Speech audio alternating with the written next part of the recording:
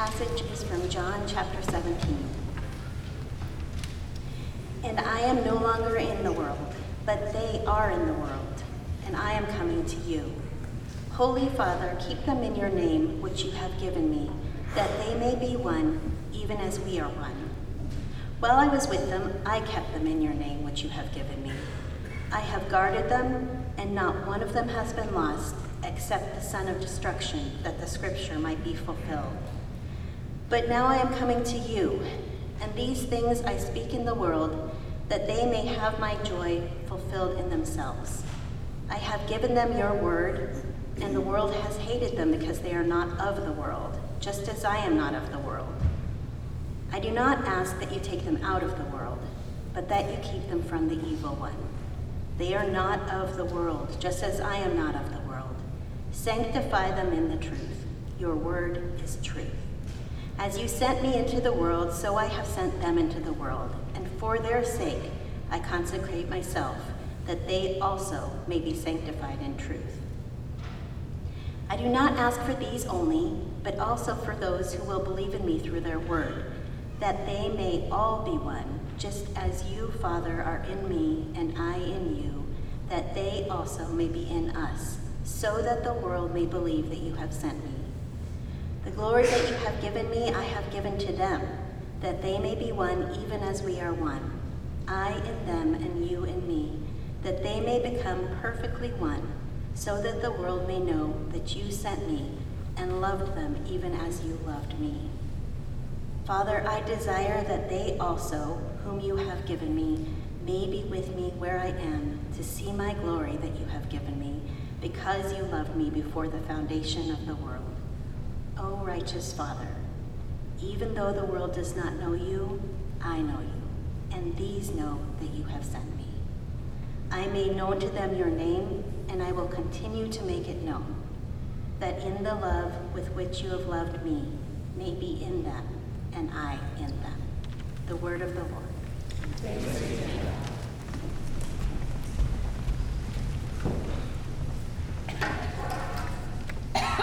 Well, would you please join with me in prayer?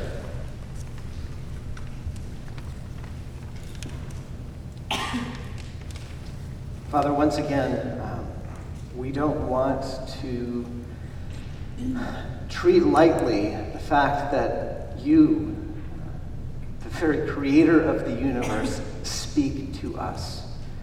That whenever we open your word, you are there speaking in your word, and your spirit is present with us.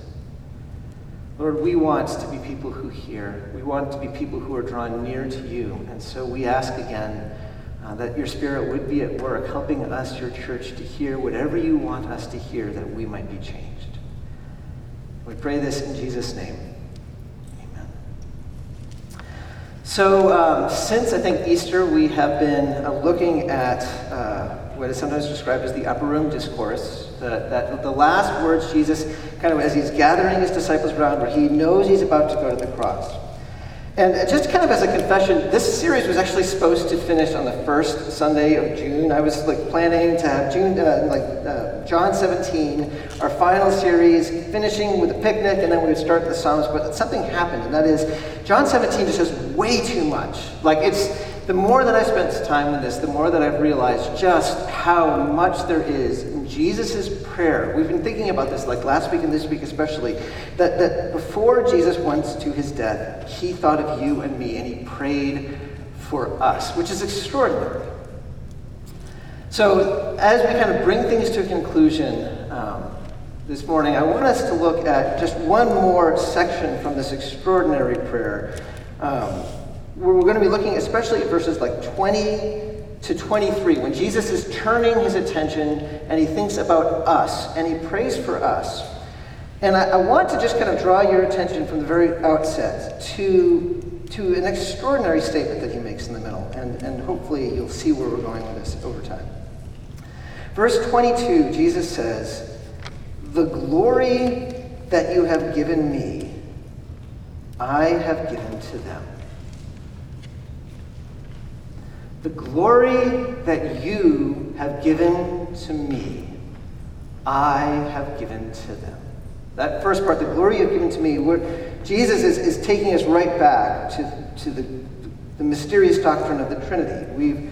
We talked about this a few weeks ago at the very beginning when Jesus was talking about the relationship he has with the Father for all eternity, where the Father and the Son love each other perfectly, and we're told that everything that the Son has, he shares with the Father. Everything the Father has, he shares with the Son. There is this perfect relationship of love, and part of that is that the Father shares his glory with the Son, which is why when Jesus is on earth, he can say, if you look at me, you will see God, because I and the Father are one.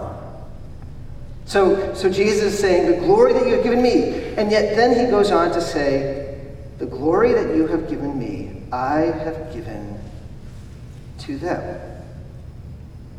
The them here is very clear. Verse 20, we're told that Jesus is praying for those who've come to believe because of the disciples' word. That's us.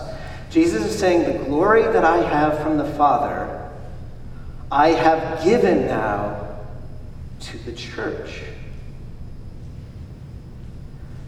And by this, I believe he's saying, and now the way it works is that when people look at the church, in the same way that when you look at me, you see God, when you look at the church and the church is acting the way it's supposed to, if you look at the church, that is the way the world will come to see God. Because Jesus has given his church the glory of God. How has he done that? Well, he explains, I think, throughout this passage where he says, I have given them my word. I have spoken truth. Sanctify them in the truth. Make them changed by the truth that I have given. We see also that Jesus has given his Spirit. The Holy Spirit has been given to the church to change us. And so through the word of Jesus and the Spirit of Jesus, we now are able to hold forth to the world the one thing that it most deeply needs, and that is the knowledge of God. We have been given by Jesus the glory of God, so that through the church, the world will come to know. In fact, that is explicitly what Jesus says when he's talking about this, where he says at the end of verse 23, so that the world may know that you sent me and loved them even as you loved me. Now, if we just allow that to settle into our minds and our hearts, we will begin to see that we have been given lives of extraordinary significance. We're in a time, I think it's fair to say, where people are struggling with a real lack of a sense of direction, of purpose, of agency, where it just, the idea that we can somehow make any kind of difference in the world just seems so alien to us. I mean, how would we change things? Can we change things politically? It's just a tug of war back and forth with no change being made. Can we change things through our work? It feels like so much of the world is dominated by these mega corporations like Amazon and Google. And even if somehow we were to figure out how we could make a change, what change would be good? How can we move things in the right direction? We feel kind of aimless. There was a survey, University of Michigan, it's been doing it since like 1991, where one of the questions it asks teens, this is like 8th graders, 10th graders, and 12th graders to answer questions about is like, to what degree do you agree with the statement that I don't feel my life is useful? And for quite a while, it was kind of staying at the same place, but about a decade ago, it just shot up. It's practically doubled. Nearly 1 in 2 teenagers say, I don't think my life has any use. And it's expressing, I think, a mood that our culture feels. We just feel like we don't know what our purpose is, how to make a difference.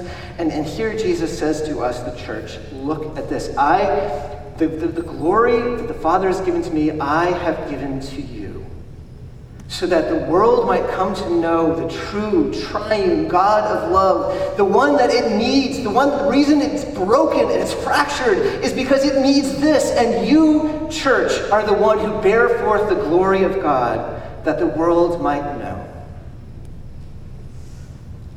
In our lives, day in, day out, we get, there's so many little things, it's hard for us to keep track of what's going on, but I dare say at the very end, when Jesus returns and we are given kind of insight into what's happened, we will realize that there was one story that was central to everything in this world. And to our astonishment, we will realize we were at the very heart of it. Because what God is doing is rescuing the world through Jesus, and he's rescuing the world through Jesus through his church. Now that actually has the potential of changing so much about how we view the way, as God's church, as we are at work, in our jobs, as God's church, as we gather together in families. All of those things would be worth time that we can't spend on this morning. This morning, I simply want our attention to be kind of directed by what Jesus himself is saying. Because as Jesus talks about the glory that he has given the church, the glory of God that he has given the church that the world might believe, what he focuses on as central to this is the church being one. That we will enable the world to believe, that we will show forth the glory of God by our oneness. Let me just read with you again what Jennifer read so well a few minutes ago, verses 20 to 23. Jesus says, I do not ask for these only, that is, for his disciples, but also for those who will believe in me through their word. Again, that's any of us who identify as followers of Jesus. It's the church. And here's what he prays for us. That they may all be one, just as you, Father, are in me, and I in you, that they also may be in us. That's oneness. And what will happen through our oneness? So that the world may believe that you have sent me. Again, let's see what he says in verse 22. The glory you have given me, I have given to them, that they may be one, even as we are one, I in them and you in me, that they may become perfectly one. And again, what will happen through oneness? So that the world may know that you sent me and loved them even as you loved me. Jesus is clear here that the way that we show forth the glory of God somehow centers and has its foundation in us being one. And at this point, I wonder if there's at least a part of you that is kind of feeling a bit skeptical in this moment. I mean, to begin with, it's probably hard for us to imagine how the church could be the thing that people look at and say, I see God.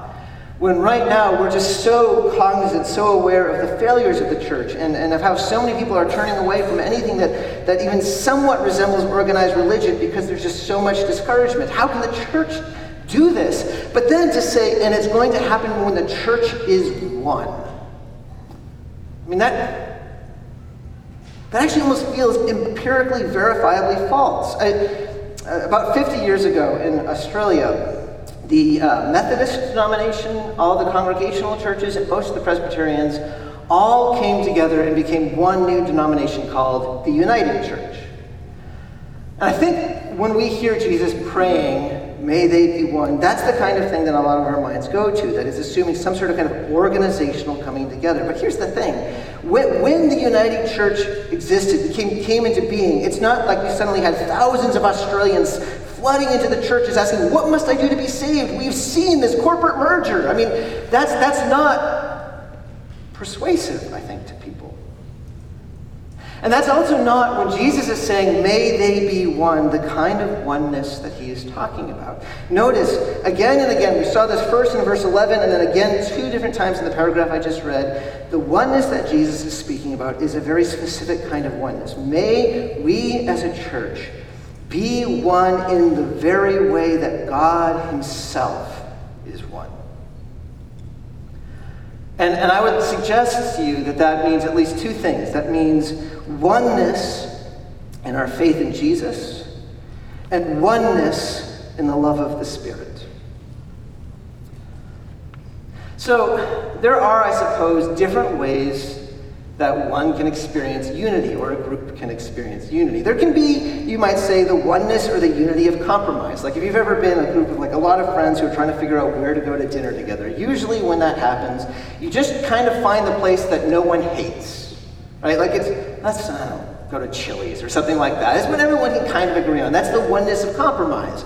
And sometimes I think churches try to experience that kind of unity by just saying, we're not going to talk about anything controversial, we'll keep things just inspirational and encouraging and just stay there. Suppose you could also say there's a different kind of oneness, maybe like a oneness of control. Like if you were to poll people in North Korea, all of them would say, all hail Kim Jong-un. But that's because they would go to jail if they did not. There is a oneness there, but it is a oneness of control. And I dare say some churches tragically seek that kind of unity by having very strong leadership that tries to stifle all kind of dissent. Neither of those are the kind of oneness that Jesus is talking about. The oneness that Jesus is speaking of here is closer to what we might call a oneness of conviction. So 40 years ago, when there was about 250,000 people protesting in Washington, D.C. for civil rights, and when it culminated in Martin Luther King Jr.'s famous I Have a Dream speech, the people there were one, and they weren't one just because, well, there's nothing else they had better to do, and this was the thing they kind of came up with together. They weren't there unified because someone had forced them to do it. They were there because there was this deep, deep conviction that they shared, that human dignity was to be shared by all colors, of all races. And it's that kind of deep conviction that is the oneness that Jesus is speaking of here. Notice, the church, as Jesus says in verse 20, are those who have come to believe in this certain truth that Jesus has spoken through his disciples. And what's more, the oneness that Jesus says that we are to experience is not simply just a oneness with each other, where we just kind of find some sort of mutual agreement and say that works for us. Notice, Jesus actually says that they may be one just as you, Father, are me, I am you, that they may be in us. It is a oneness that comes not through our own kind of finding some sort of middle ground, but our finding Jesus. And the more that we are drawn to Jesus and find our connection to him and our faith in him, the more that we discover side by side, there are millions of people who are there with us, where we are one in one faith, one hope, one baptism, one God. We are one in a conviction because Jesus has shown us himself. That's the oneness that Jesus is talking about here. And when this oneness is on display, this unity of faith and conviction, the world will take notice. Paul says something very similar when he's writing to the Philippian church. And if you know anything about the Philippian church, they were experiencing persecution. They were being attacked because they did not want to say Caesar was Lord, but Jesus was Lord. And so that meant they were feeling much resistance. And Paul says, even as you are being attacked, if you can stand firm in one faith, in the one spirit, with one mission for the gospel, this will be a sign to them. It will be evidence that something real is happening. Because here's the thing, that church, this kind of ragtag group of people in Philippi, they were this strange smattering of people. You had Roman soldiers, you had wealthy landowners, you had slaves, you had Jews. These were people who would never come together and never agree on anything. And yet here they were with one voice saying, Jesus is Lord. And even as people around were offended, they were also finding themselves saying, what is going on? And I want to suggest that for those with eyes to see, that same miracle is continuing to take place in this world. That same kind of oneness in the church. And you might say, wait a second, isn't the church just deeply divided? How can you say that? And yes, there are, without a doubt, deep divisions, differences of significance that are happening throughout Christianity. And it is tragic. And yet, if we understand really what's going on, we'll realize that even as important as those differences are, there is an even deeper and more surprising, extraordinary oneness that already exists. Let me try to illustrate this experientially. I've grown up in a church in the blue state of Massachusetts and then worshiped for a year at a church in the red state of Texas. I have been a youth pastor in a country town an hour outside of Sydney. And I was a youth pastor also at a church in the heart of the Silicon Valley. I have friends who are pastors in both Kenya and England, Chile, and Switzerland. And we, as a church, have connections with Tokyo. We hear from Sema Aoki about the church planting he's doing there. We have people who have visited Haiti. Here's the thing that I wish I could convey to you, but maybe you already have some sense of for those of you who have visited Haiti. Even as you sometimes experience the differences, and there are great differences, like what I've just described. We have differences politically. We have difference in language, racially, economically, all sorts of differences. But what's just extraordinary is that whenever you go from one church to another throughout the world, you find that beneath all of those differences, there is this deep, powerful unity. There's this deep, shared conviction that Jesus is King. That the Trinitarian God is at the center of the universe. Where else can you find that? Where we cannot seem to agree on just about anything, and yet when you span all of those things, there is this one voice shared by the church throughout the world. Jesus is Lord. He is our God. He is risen from the dead. That is a oneness that is a sign of something real going on. And I dare say the only reason it's not even more has more of an effect is because so often I think we mute that.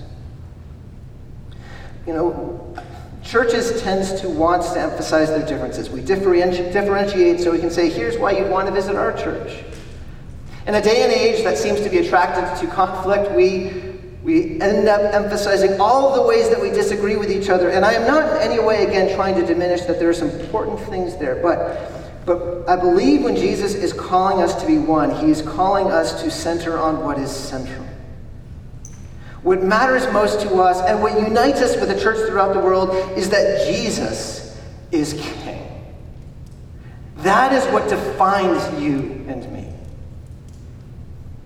Look, I'm very happily Presbyterian. I'm quite happy if you are wanting to talk through the greatness of the Presbyterian church government, I can bore you with that. Or I can speak about why I believe that Reformed theology is the right framework for understanding what Scripture teaches, for how we come to faith in Jesus. I can also speak why I believe that infant baptism is the biblical way of doing it. But in the end, when Jesus returns, I will not be singing praises to Presbyterianism.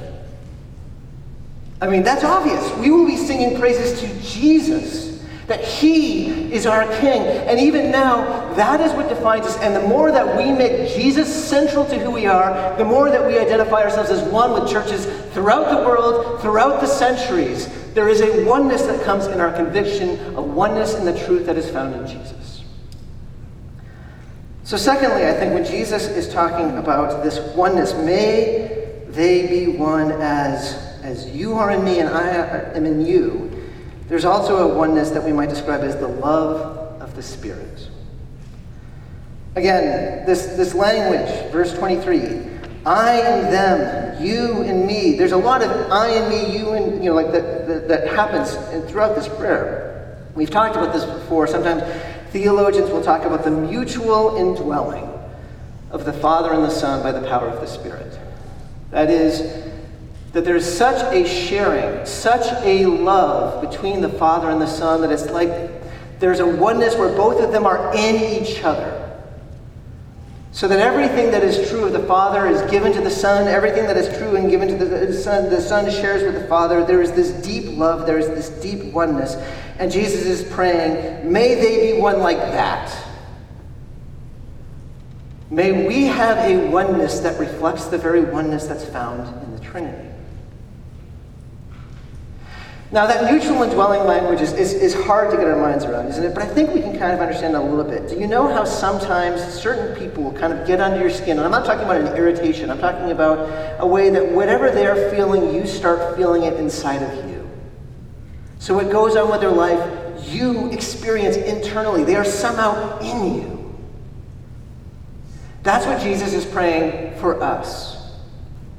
That by the same Spirit that is at work between the Father and the Son, the Spirit would be at work in me, so that more and more I don't live for myself, but I live in Christ for you. First for my family, of course, but for all of you. And similarly, the Spirit is at work in each of you so that you are like that towards all of the rest of us. So that we are in each other. So that if one of us has been dealt with grief and heartbreak, we grieve together. Some of us literally sitting with the person, not speaking, just sitting in the grief with them, because we are in each other in love. And if one person does something that's just really extraordinary, everyone celebrates. If someone is in financial hardship, we come together and say, hey, what is mine is yours, and we share so that person can be provided for. If we have, and all of us do, have failings that annoy each other, there is a love of the Spirit that overlooks, that endures, that is patient, and at times when we are wrong, that is forgiving. This is the oneness that Jesus says will show forth the glory of God. If we are one in the way that Jesus and the Father are one. And you might ask, how? How does us being that way towards each other somehow show the world the glory of God? I think the answer is there is something unmistakably compelling about love when it is encountered. So a number of years ago, I attended a church where there was a middle-aged woman or so, a mom being baptized. Her story was that even though she had some kind of loose connections with the church early on in life, she just kind of walked away from it feeling like Christianity was kind of unimportant, irrelevant to her. And that was true for much of her adulthood until one of her kids actually started going to a youth group. And at first she was worried, I hope this isn't a cult, but it seems to be okay. But then one day, she received the phone call that you never want to get, that her child had been in an accident, and it wasn't clear how this child was going to turn out. It was a car accident that was just brutal. And over the next days and weeks, as this person thankfully improved and was able to get well, what struck her was not just the healing, but how there was this endless stream of kids from the youth group, and pastor from the youth group, and other parents of the kids who were there to visit her child, and she saw how they loved her child, and she asked herself, what is going on? And a year later, she was baptized as a follower of Christ. Now, there are two things about that story that stick out to me. One is, this is exactly what Jesus is talking about. That as we are one in the very way that God himself is one, it shows something to the world that is unmistakable. It is evidence of the reality of who God is and the love of God. But the other thing that sticks out to me, and this is probably by more way of application, is that only was able to take place because the people within this church not only were willing to love, but also had the space, the capacity to express that kind of love. Here's what I mean. I actually put myself in that situation. I'm like, if I were in that moment, would I be one of those ones who was just kind of coming and visiting? And a part of me is like, I hope I would, but would I be too busy? See, we know something about love, and that is that love never happens efficiently. Love never happens according to a schedule that fits with our schedule, and I wonder if at times we can allow our lives to be so full that people become to us interruptions. And what Jesus is telling us is that the Spirit is at work in us, binding each other to be one in love. And I would encourage you and me to think, what does it look like to cultivate that amongst us? Here's something I know about our church. Our church, I love bragging about our congregation when I talk about other people because I feel like I can take no credit for us. There is so many ways, even within the last year, I have seen ways that our church actively cares for each other and loves each other and spends time for each other because that's who we are. And that's the work of the Spirit. And we give thanks to God for that. But the other thing I know about not just this church, but this community is that we are hyperly busy. Our lives are full, so there is nothing remaining. And let me encourage that if we are thinking about what it looks like for us to fulfill Jesus' calling here, to be one in the very way that God is one, we need to resist. We need to protect our time so that we can always prioritize each other, so that we can love the way that God calls us to, because love does not work if we hurry it. So you might notice, as we have been trying to reflect on Jesus' prayer for us, prayer for oneness, that I've been trying to kind of apply this to us in a couple of ways. Asking that as we think about the oneness we have in Jesus, that we make Jesus central, not our differences central. As we think of the oneness that we have through the Spirit, that we seek to leave space for love, that we can be a loving community. The reason that I'm doing that is because this is not just an on or off switch. There's this final part where he says, may they be perfectly one, in verse 23. And that word perfectly is got this idea of complete, of bringing about a final realization of complete fulfillment, which implies to me that when Jesus is praying for that, he is talking about a process, an ongoing work that he is doing where day after day, week after week, Jesus is praying that we would be knitted more and more together, more united in our conviction, more knit together in love. And as this takes place, the glory of God will be more and more visible to the rest of the world. I want to say this is what Jesus' vision is for this church. And it's not just his vision for this church, it is his prayer for this church, which means it is what God is doing among you and me right now. And I encourage us even now, as we are given this greater sense of our extraordinary calling, to respond to God in prayer, asking that God would continue to do this work in us, confessing where there are ways that we have resisted this work, and looking to God for help. Let's take a couple of minutes to respond in quiet prayer, and then I will lead us in prayer in a couple of minutes' time.